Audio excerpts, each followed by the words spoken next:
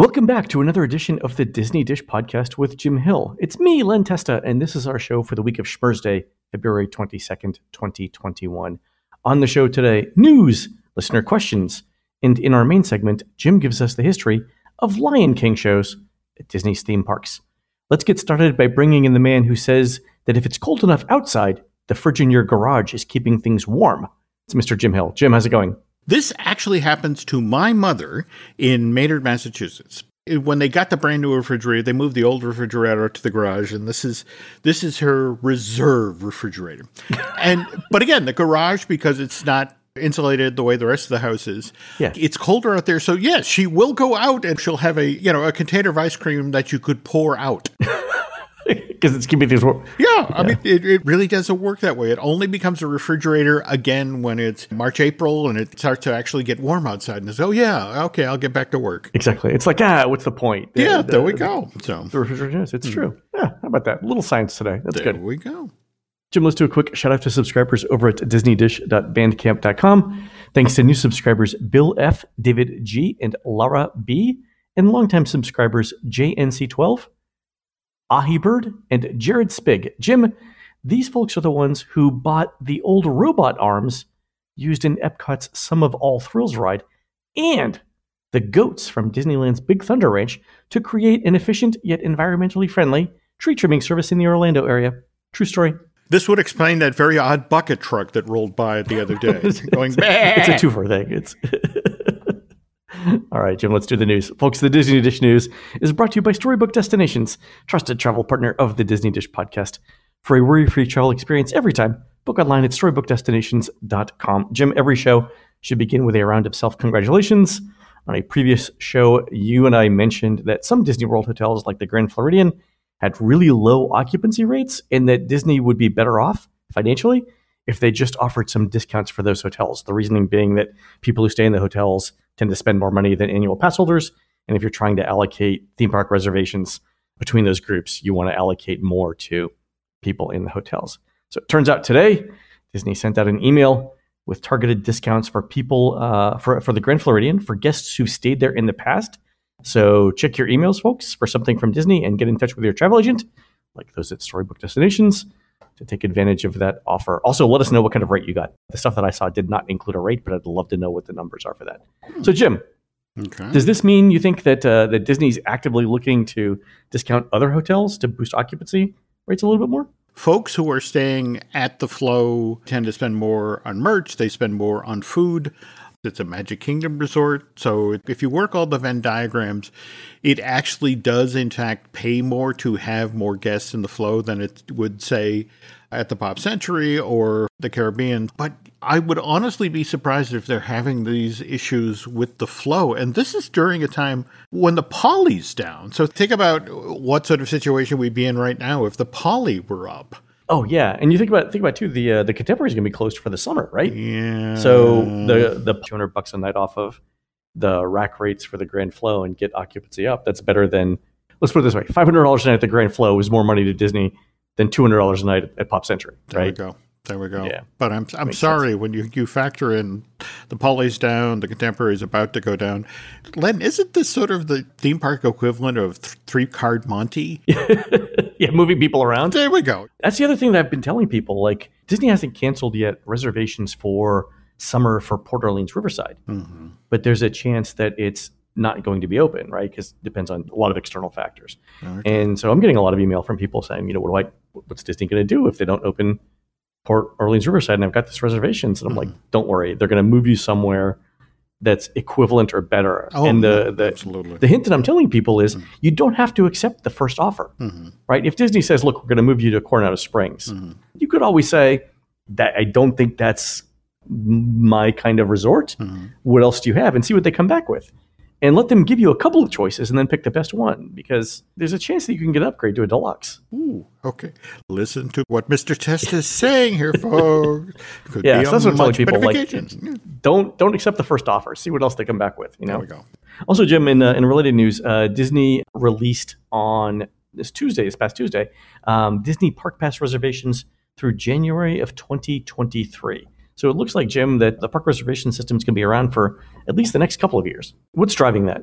Disney is still dealing with an uncertain situation. I mean, we had Dr. Fauci talking about, okay, we're talking more about the summer. We had President Biden talking about how we are going to have enough to vaccinate every American citizen by the middle of the summer, but then actually getting the vaccinators, the people in place to do that. Right. And we've actually talked about this. We said this on a previous show that at some point, fairly quickly, like I think in March, the situation is going to go from we don't have enough vaccine to we don't have enough people to administer the vaccine. Yeah.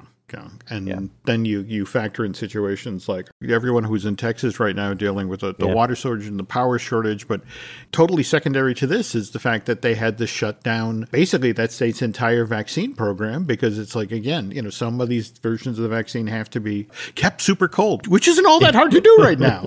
Even colder than that, they mean. There we go. But it's one of these things where it's like if people can't drive safely on the roads, they can't staff the vaccinating point. People can't get there. So that slows down the process there as well. And Texas is such a big state that you could be hours away from your nearest vaccination site. So getting out on the roads in the middle of a storm is not safe in and of itself. Not a good thing. Okay, so the other thing I thought about the Park Pass system extending into 2023, and I haven't heard this officially confirmed, not that I expect to, but Disney's got to be using the park reservation system to adjust staffing levels at the parks, right? They've got to be able to. Yeah. If they're not, I'd be moderately surprised, right? I think one of the big benefits to the Park Pass system is that it should let Disney do better staffing. So if they're not taking advantage of that, I'd be surprised. And that's one of the reasons why I think it might continue. That if Disney sees like we can remove X amount of dollars of waste in staffing by having the park reservation system in place, they're going to keep it in place. Oh, no, absolutely. I mean, if you're in a situation where you know exactly how many people are going to be showing up that day, you can staff that much more effectively. You know how much food to buy. I mean, you know a lot of things. Yeah, you know a lot more. Yeah. I think it makes complete sense. But January of 2023, wow. Yeah. Okay. Now, that could be because the let's say that you arrive on December 31st, 2022, and you buy a 10-day ticket. Maybe Disney's thinking that you feel the need to do park reservations for the entire length of your trip, and that's why it went into January. But yeah, we'll see. So I was talking with somebody in the know at Disney, and they were pointing out that because of domestic travel, we tend to focus on what's going on in the States and that sort of thing. But until international travel back to the Walt Disney World Resort gets back to normal levels, and we're talking about situations like the folks who come over from the UK and they don't do the American week to 10-day trip to Orlando. No, it's 2 weeks, 2 or 3 weeks. Yeah, that's it exactly. That so much of the staffing when it comes to the resorts, to the parks and that sort of thing, they're going to remain at the minimal level because, again, until the international travel starts to come back, it's just the Disney World financial model just doesn't make any sense. Yeah, it does. And I think we'll see as the UK is actually doing pretty well with its vaccination. I thought they were like at a third. They were. I mean, smaller country, and more compact. But they're going to get done before the United States. There may be a chance then that once they complete their vaccination program, that travel will resume. So that could be early midsummer. That would be great. But they were also the folks who stomped on the brakes when they were suddenly dealing with variants. And it just sort of like, that's true. It's like, so. I mean, the big thing with variants, too, that once we get everybody vaccinated, that the effect of the variants will also be muted. Not as much as the original one, but still. Absolutely. But at the same time, we're in February now. So they start actually talking about next year's cold and flu season in October, as in guessing what it is that the vaccine for the coming year needs to be. And and we'll do the same thing for the virus as well. There we go. So, all right, Jim, let's do some listener questions. This one came in from Kimmy R. In a recent show, you mentioned how in your most recent unofficial guides, you're faced with the reality of trying to decide if a trip is worth it based on some things not being offered. We're going to Walt Disney World, and it's not our first nor our last trip. I'm struggling with the park reservation system. In your opinion, is it worth it to make a reservation for the studios? We'll have a 15-month-old, and I will be 7 months pregnant and really only able to walk around Galaxy's Edge, ride Mickey and Minnie's Runaway Railway, and maybe Midway Mania. If we got there at opening, we could feasibly have it finished in an hour or so, thus wasting half a day that we could be at a different park. All right, so the question is this, should we make a reservation for that? And here's the thing, too. I'm not entirely sure about Mickey and Minnie's Runaway Railway for someone who's 7 months pregnant. The reason is, and I know I'm going to sound drunk when I say this, but there's a Mamba section, in Mickey and Minnie's Runaway Railway, where you're kind of like moved around Mhm. rapidly from side to side. Mhm. And I'm not entirely sure I would go on that if I was 7 months pregnant. So really, it might be just sort of walking around Galaxy's Edge and maybe Midway Mania. I mean, I would say if that's the case, no, I wouldn't make a reservation for the studios. I think you might enjoy Epcot or Magic Kingdom a little bit more. You remember when Michelle was 7 months pregnant and any amount of walking was an issue. Well, but she can get an ECV. That's a good point. Right? There's nobody says she has to walk. No. But wouldn't that then be an interesting day to say, do a water park? Oh, water park or the pool. Yeah, get off your feet. Oh, that's a great idea, Jim. Yeah. You've got a future in this business, I think. Yeah, Kimmy, try a water park and let us know how it goes. On the other hand, go back to the hotel, rest, and then maybe a leisurely afternoon at Disney Springs. But again, that's a lot of walking as well. That's true. No, I like the water park idea. I think that's fantastic. Okay. Get off your feet, float around for a little bit, get a little bit of a tan. Nothing wrong with that. But Kimmy, comfortable shoes, really comfortable shoes. Okay. So Kimmy says she's staying at the Contemporary and it'll be there in early May. Oh, yeah. So the at least one water park will be open in May. Yeah, Kimmy, try that. Let us know how it goes. Awesome. And thanks for the question. All right, here's another one. On a recent show, Jim, you and I answered a question about best outdoor dining venues. And Kepi wrote in to say, this was super helpful. Our family is planning a May trip, and we're hesitant to eat indoors quite yet. So this gives us some options. Thanks. That's fabulous. Glad to help. I think we don't really do a whole lot of trip planning questions on here, but I'm happy to answer them. It's kind of what I do. Okay. All right, Jim, here's a question for you from Christopher. With the opening of the new Star Wars Trading Post in the old Rainforest Cafe building at Downtown Disney and Disneyland, I'd love to hear your take on the future of that portion of Downtown Disney, which was closed in anticipation of the now canceled hotel project. Is the Star Wars Trading Post meant to be temporary, or are there any plans for the ESPN Zone building or the movie theaters? So, Jim? This is our second Star Wars Trading Post in Downtown Disney Anaheim, because remember, the Wonderland Gallery overnight, one night, all of the art pieces and such got pulled down and they moved the Star Wars merch in there. I'm pleased to report the Wonderland Gallery is back in business, and we have this use of the old Rainforest Cafe in Anaheim. I was talking with folks tied to the Disneyland Resort right now, and they are breathing a sigh of relief given the California Adventure food event is just over the horizon. But yeah, this hotel would have been under construction at this point had COVID not come over the horizon. The only thing for certain that's going forward at the Disneyland Resort these days is the Avengers Campus, because that was 90% completed when COVID came down. Likewise, Mickey and Minnie's Runaway Railway, the clone that's being built out in Toontown. Everything else is on hold till Disney deals with all of its legacy pass holders and sorts out its whatever is going to be replacing Disneyland's annual pass program. And only when that resort is fully back up and running, and they're, I guess, staying in Paradise Pier and the Grand Californian and the Disneyland Hotel, and there's actual need for a fourth on-site hotel, that's when the key will get turned on this. But that's a ways away is what you're saying. Oh, ways a ways. So okay, so nothing imminent. No. And it means walking through this portion of Downtown Disney, and you will see things like the ESPN zone repurposed for cast member only merchandise events where they're trying to clean out inventory. Right, break rooms, training, stuff like that. Yeah. That's it exactly. Okay. And same thing with the AMC across the way. It's sort of like a smile with a couple of teeth missing, but what are you going to do? It's just, this is the world we live in, at least for the next couple of years. Okay, that's good to know. All right, thanks for that, Jim. Our friend Scott was in Epcot to buy some merchandise earlier this week, and he got this survey, Jim. The first couple of questions are interesting because although ostensibly the survey was about buying merchandise in Epcot, the first set of questions were all about characters, rides, and attractions. So the first question was, please rate each of the following in regards to your visit to Epcot. And the first category is character experiences, excluding character dining experiences or character cavalcades. So were they excellent, very good, just okay, poor, or did you not experience them? Second question was atmosphere entertainment, performances such as street theater, musical groups, bands, or variety acts performing either on stage or off stage that is seen outdoors, excluding character sightings including American Gardens Theater and World Showcase. That sounds like a legal brief. Like, here's what we mean by atmosphere entertainment, right? This and this.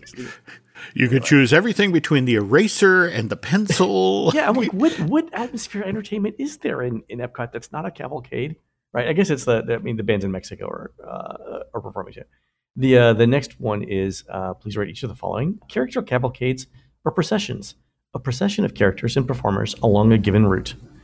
And the last one was rides and attractions, excluding all other experiences previously rated, which is fine. All right, so that's that. But then the next set of questions were all about the use of mobile checkout and what Scott thought about it. So the first question was, you went to Mouse Gear. Mm-hmm. During your visit to Mouse Gear, did you use the mobile checkout feature in the My Disney Experience app? And he answered yes. And so there were a bunch of follow-up questions on that. How did you first learn about mobile checkout in the My Disney Experience app? And here, the answer that was given was physical signage at Mouse Gear. And then this is what I like. When during your shopping experience at Mouse Gear did you decide to use the mobile checkout feature?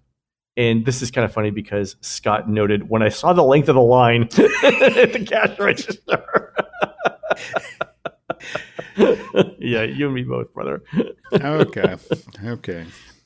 All right. So, and then the last question that we want to talk about here is, how did using the mobile checkout feature impact your shopping experience at Mouse Gear on your visit? And Scott mentioned that it was a very positive impact. So, Jim, it's not a secret that mobile payments in general are coming to My Disney Experience. I think Disney accidentally released some artwork on their website that showed that as sort of like a use your phone for payments throughout the Walt Disney World Resort. Is this one of those surveys like we're just doing a checkpoint right here to make sure everyone's still okay with it? Is that what this is for? Like any program, you have various levels of management that have to sign off on this, and they obviously want to make retail as easy as possible in right. Our pandemic time. So this is one of those surveys that you actually take to managers and show them the results. Like, look, they were happy. They saw the line, but they still bought stuff. It's like, we should do more of this. So it's more of a reassure those people who wear ties. Look, it's working. We should roll this out other places at the resort. So you put it in some place like Mouse Gear because we're dealing with the temporary Mouse Gear. So it's relatively easy to get into that space and do this and get some results and then have the numbers to say we should roll this out elsewhere. It's the concern about it's going to be kind of a generational thing. Yeah. There are folks who are quite comfortable living all of their life on their phone. So it's like, yes, I will absolutely do this. Certain older folks like myself, maybe not as enthusiastic, but on the other hand, if I'm looking at a line with 10 people in it, it's like, absolutely, how do I do this? Yeah, break out the phone. Yeah, I would use it if it was a clear time-saving thing. I'm not worried about the technology or privacy or anything like that in that particular context. For me, it's just like, if I don't have any questions and I just want to get this thing and go, I don't need to stand in the line if I can do mobile ordering. Well, it's worth noting here his comment as well. I was able to scan my items in seconds, whereas the line was around 10 people long. Especially during COVID, I wanted to limit my time in line as much as possible. A cast member held up a barcode for me to sign, and then she helped me bag my items. So it's like, wow. That's fantastic. That's the way to do it. There we go. I can't think of a single shopping experience that I've done recently that involved actually standing in line and waiting at a cashier, other than for coffee or something. But like when I go to the grocery store, it's all not only is it self checkout, but I use an app for it now. And when you go to Target, it's all self checkout now. So yeah, I can totally see Disney doing this. It would make it more efficient and save time in line. And if everyone's happier with that, then I'm all about it. There we go. All right, Jim. I want to do a quick talk on a patent application that Disney recently filed. It's called Park Ride with Weight Proportional Water Braking. And what it shows is a ride vehicle that's on a roller coaster track, but with springs, where the weight of the vehicle, as it gets heavier, the springs get pushed down a little bit more. And all of this is under some level of water, so that as the track gets pushed down, more water is exposed to the ride vehicle, thus slowing it down. But Jim, here's my question. What ride is this for? I literally just ordered a copy of Adventures in Amity, Tales of the Jaws ride by Dustin McNeil. They actually talk about the 1990 version of the Jaws ride that only ran for a couple of months, where they shut that down. And then by 93, they had to do this whole redesign of the ride and changed out how the sharks were done and all that. Because while they were building the ride, they never accounted for the force of the water. Oh, yeah. If you're trying to move fast enough through water, it's like trying to move through dirt. I mean, water's got a very high viscosity, right? If you're trying to move fast enough, yeah. And then when you factor in the various sharks that would come surging up out of the water to attack the boat and that sort of thing, the physics from the force of the water along with the shark. I mean, it's a fascinating story, well worth reading. On the other hand, in this case, the artwork toward the back of the vehicle, you see the equivalent of stacks for an engine. That's what I was thinking. What is that? I mean, why would they put that there? This looks very jungle cruisy toward the back, but what confuses me is there is a redo of Splash Mountain coming. In fact, didn't they just file permits for work at Walt Disney World this week? Oh, I didn't see the permits. Oh, so you think this is Splash related? I would honestly not be surprised, given that from day one with Splash Mountain. Remember, Splash Mountain was initially supposed to open in 88 and got postponed till the summer of 89, largely because they found that the boats were too heavy and would flood when they hit the bottom. So they had to do a late in the game redesign again for the exact. So you think? So we haven't talked about this, but you think the Splash Mountain redo will include new boats, new ride vehicles? I wouldn't be surprised if they made some adjustments. I mean, if you look at Disneyland versus Walt Disney World, we have entirely different log setups. We have the two side by side as opposed to the log where people sit back to back. The problem is the numbers that they're working with and the timeline keeps changing. I'm getting a little concerned that the elaborate redo that you and I talked about almost a year ago is now coming under the knife. And something like this, where they're talking about a different sort of braking system that actually uses the force of the water to slow down the vehicle. It's worth noting about the Princess and the Frog ride. The belief is that the gift shop in the exit area is not just going to sell lots of Lewis plush. It's also going to sell the Tiana princess dresses. Sure, of course. Why wouldn't it? Yeah. But here's the thing, Len. Okay, if you paid upwards of $70, $80, $90 for a Tiana outfit for your daughter to wear, and then she climbs in the boat, and then it reaches the bottom of the hill, and she steps out of the boat soaked. You sell it after the boat ride. You put it in the gift shop after the ride. But you cannot count on that. You cannot count on little girls not showing up dressed as Tiana to get her. And evidently, this is a concern that's now being addressed. Because the weird thing is, remember, Tokyo Disneyland actually has the ability to turn down the water effects. Stateside, not so much. I think Tiana-themed towels, like big, thick, plush, cotton, absorbent towels in the gift shop would be the way to go here. That's a great idea, Len. Why don't they sell towels? I do not know what to do. All right, we should examine this more. There we go. All right, folks, we're going to take a quick commercial break. When we come back, Jim gives us the history of the Lion King in Disney's theme parks. We'll be right back. Feeling a little stressed and anxious these days? Gee, I can't understand why. Maybe it's time you gave BetterHelp a try. BetterHelp isn't self-help, and it isn't a crisis line either. It is professional counseling, which allows you, from the safety, comfort, and convenience of your own home, to connect with licensed professional counselors who specialize in depression, grief, family counseling, relationships, and anger. Anything you share is confidential. BetterHelp will assess your needs and match you with your own licensed professional therapist, and you two can then start communicating in under 24 hours. You'll get timely and thoughtful responses. Plus, you can schedule weekly video and phone sessions. BetterHelp is more affordable than traditional offline counseling, and financial aid is available. And speaking of available, this service is available to clients worldwide. In fact, so many people have begun using BetterHelp that they are now recruiting additional counselors in all 50 states. So why not start living a happier life today? As a listener to this podcast, you'll get 10% off your first month by visiting betterhelp.com/DisneyDish. Join over 1 million people taking charge of their mental health. Again, that's BetterHelp, HELP.com/DisneyDish. We know that Festival of Lion King is coming back in a modified form at the Animal Kingdom later this summer. And when you and I were talking about this, we thought it'd be interesting to talk about the history of the Lion King itself in the Disney parks. Because it was one of those things where I think Disney knew as soon as the film came out that they wanted something in the parks, which is different than how it normally happens, right? Yes. In fact, I was filling out my run of old Disneyland lines, and I recently came across an issue from 1977 Land where they're talking about there's a program at the Disneyland park that used to be called I Have an Idea. Every year, the Disneyland park would allow cast members to submit ideas about how to improve operational issues at the park, how to improve safety. And they'd then take all of these suggestions in, and those at the park actually decided to adopt. Folks would receive a commemorative plaque and a $50 check. I got this issue from the Disneyland of 77, and they gave the rules going into the next edition of I Have an Idea. And one of the things said, going into the next competition, please don't suggest that WED create a ride or attraction for the park based on any film that Walt Disney Productions has released over the last 3 to 5 years. The Imagineers prefer to work off of already proven properties. And it takes more than 5 years to demonstrate that a film is successful. Wow, that's definitely taking the long-term view, right? Who's working for WED at this point? You know, we have Mark Davis is just finishing up his career, but we still got Claude Coates in the building, John Hentz, Bill Justice.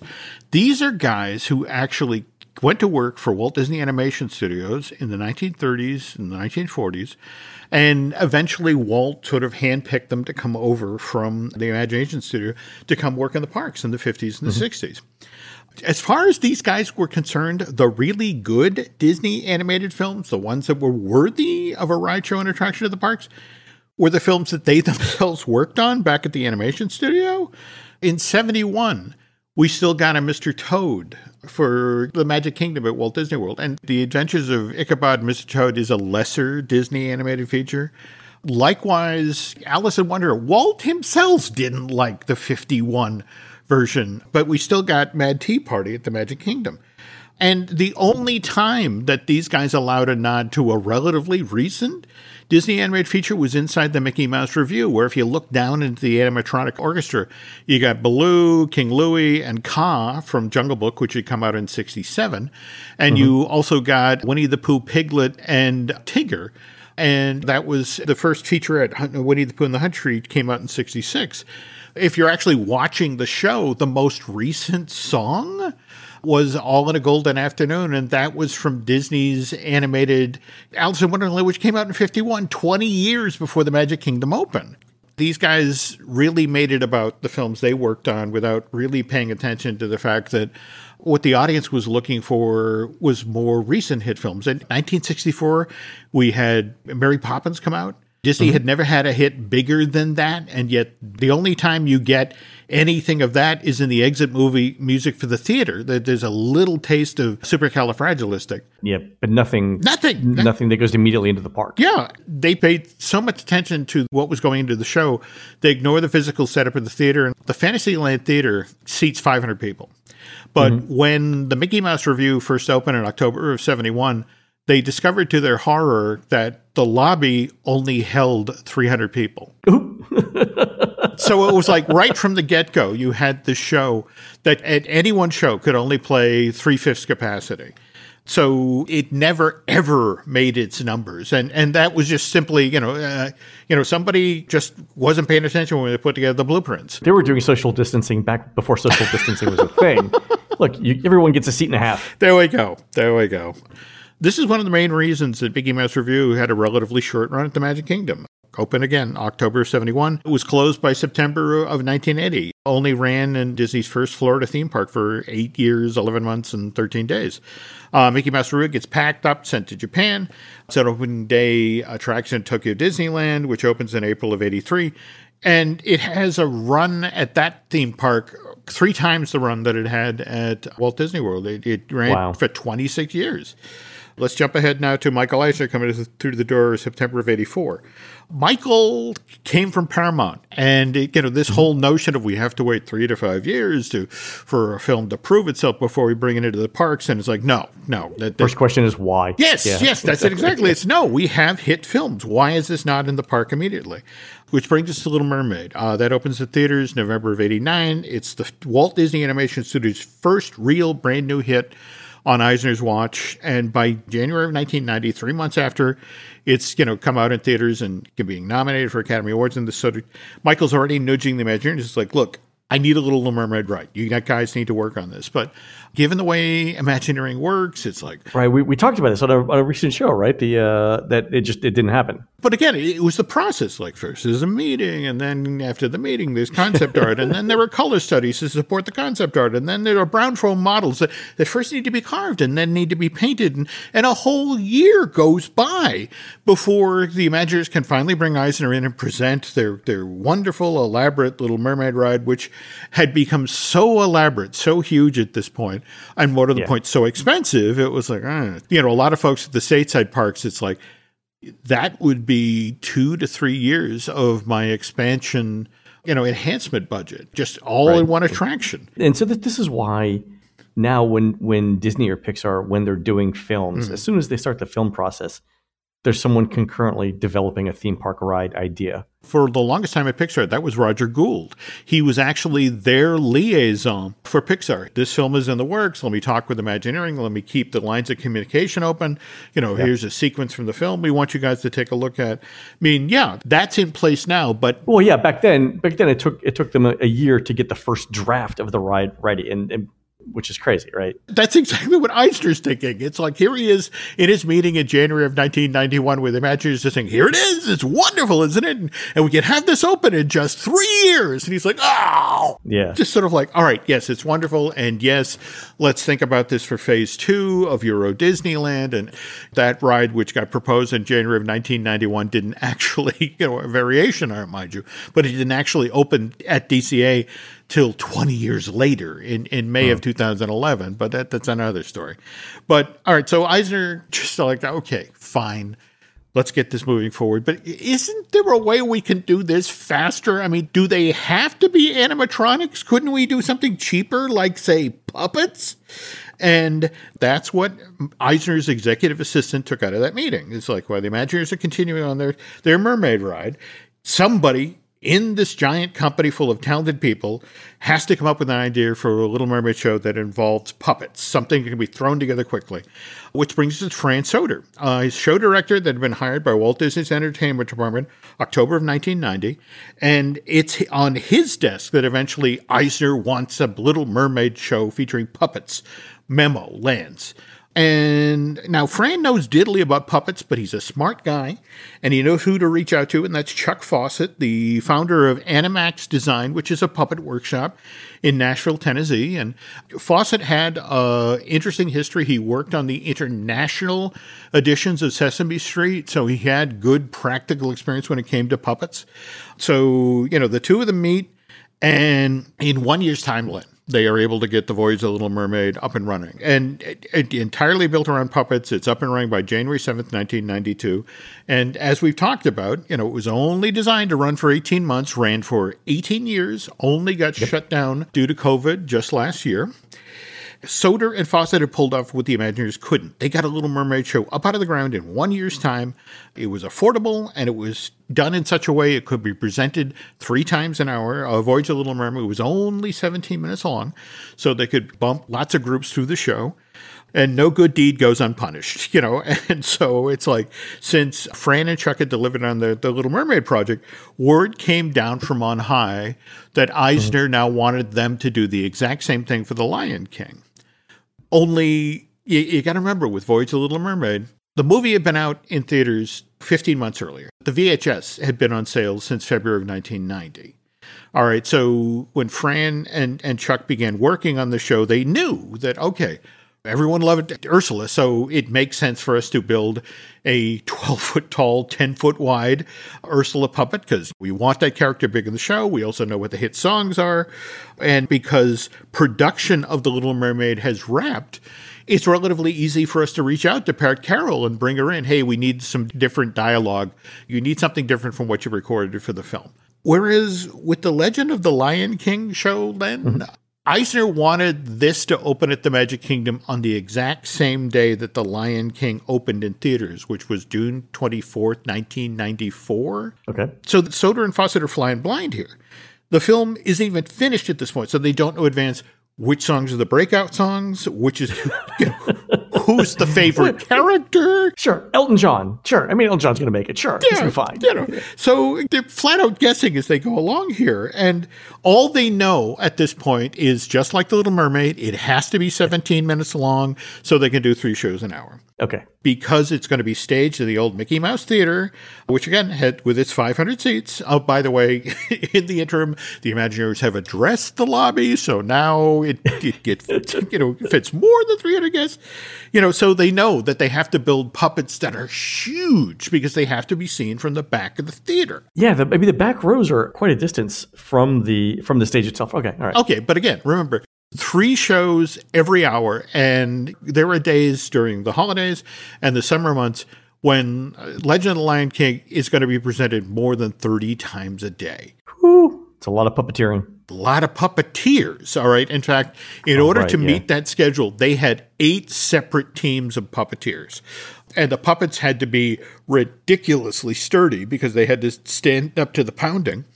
So you're getting ready to prep your show, and you don't have the luxury that you had with Voyage of the Little Mermaid. You can't bring Pat Carroll back to record Ursula's dialogue. Oh, for that matter, and you got to remember that when they did Voyage of the Little Mermaid, they also brought back Samuel Wright, the voice of Sebastian. They brought back Kenneth Mars. They brought back Patty Edwards. They even brought back Frank Welker, who barked as the sheepdog Max. And it's like, we need different barks, That's some accuracy right there. There we go. But it's just in this case, it's like they are still working on The Lion King. So that's like, so no one's available. Well, they could get one. They could get one person. They could get Robert Guillaume. Oh, he's living off of his Benson royalties. It's fine. But it also, the point they reach out to Robert Guillaume, he is within inches of quitting The Lion King.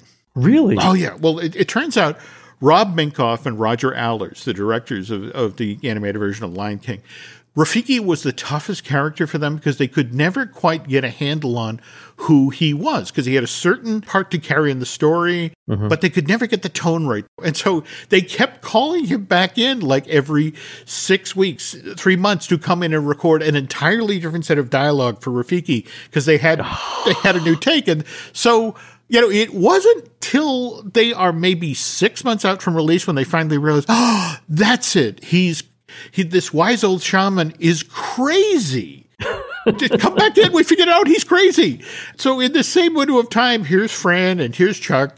And it's like, we need to get Robert Guillaume on the thing. And it's like, just sort of like not a happy man in a booth. All right. But they get everything they need. The show was supposed to open on the same day as Lion King, June 24th, 1994. Given the situation, they missed their deadline, but only by 2 weeks, Lynn. They had the show open by July 8th of that same year, just like The Little Mermaid, only designed to run 18 months, wound up running for 8 years and 5 months, closing on February 23rd, 2002, to make way for Mickey's PhilharMagic. But Len, in that 8 years, they did 27,000 performances. Wow. So counting, regular maintenance and stuff like that, that's 9 shows a day. Now, I want to point out, wow, you can go on YouTube right now. The one very enterprising cast member shot this show from the pit. And you can see a large portion of The Legend of the Lion King from the floor of the theater. And you can see, for example, how it took 2 puppeteers at any one time to do young Simba, or for that matter, when they did adult Simba, it's 5 people moving a giant rig to move this 7-foot tall puppet. If you want an insider view that you've never gotten before this show, check out that video. Just Google Legend of the Lion King backstage or behind the scenes, and it is a wonderful insight into the show. More to the point, it is a real tribute to, again, those 8 teams of puppeteers who kept that show running for those 27,000 performances, because you watch them work and it looks like every show was a Herculean effort. And the fact that they did 3 of these an hour, Len. That's amazing. I'm going to go back onto YouTube just so I can watch the show again, because there's parts of it I don't remember now, like how big the puppets were. Oh, the puppets were huge. But you got to remember, they also, the fact that they were able to pull it together with finished footage from the actual film, which they got wet, just sort of like, hey, Still smells like paint. There we go. Put it up. Fran would go on to stage Hunchback of Notre Dame show at Disney MGM that ran for a good portion of the 90s. And would then go on to be in charge of the Long Beach Opera Company and do professional productions of like Stephen Sondheim's Follies and shows like that. So, oh, wow. Good practice. I just love the fact that, hey, you delivered the Little Mermaid show. Great. Okay, now do Lion King, shorter time, shorter schedule, and by the way, open on the same day. But they both ran for a super long time, so what they did must have been good. Yeah. All right, I'm going to go out on YouTube, and I think all of our listeners should as well. Let's go out and watch it and see what we remember from the original Lion King show. Mm-hmm. All right, folks, that's going to do it for the Disney Dish show today. Please head on over to disneydish.bandcamp.com, where you'll find exclusive shows never before heard on iTunes, including the original ideas for Epcot's Transportation Pavilion. And after that, I think it might be the single best podcast episode we've ever done. Jim and I present the earliest known version of Epcot's American Adventure script with real actors, music, and special effects. That should be out this week as well, only at disneydish.bandcamp.com. You can find more of Jim at jimhillmedia.com and more of me, Len, at touringplans.com. On next week's show, Jim talks about the history of the Disney Dream and the Disney Fantasy cruise ships. We're produced fabulously by Aaron Adams, who'll be looking for body control, synchronization, and no touches on the standing foals when he judges the Frontier City Spirit Fest 2021 Cheer and Dance Championships on Saturday, April 3rd, 2021 at the Oklahoma City Convention Center in beautiful downtown Oklahoma City, Oklahoma. While Aaron's doing that, please go into iTunes and rate our show and tell us what you'd like to hear next. For Jim, this is Len. We will see you on the next show.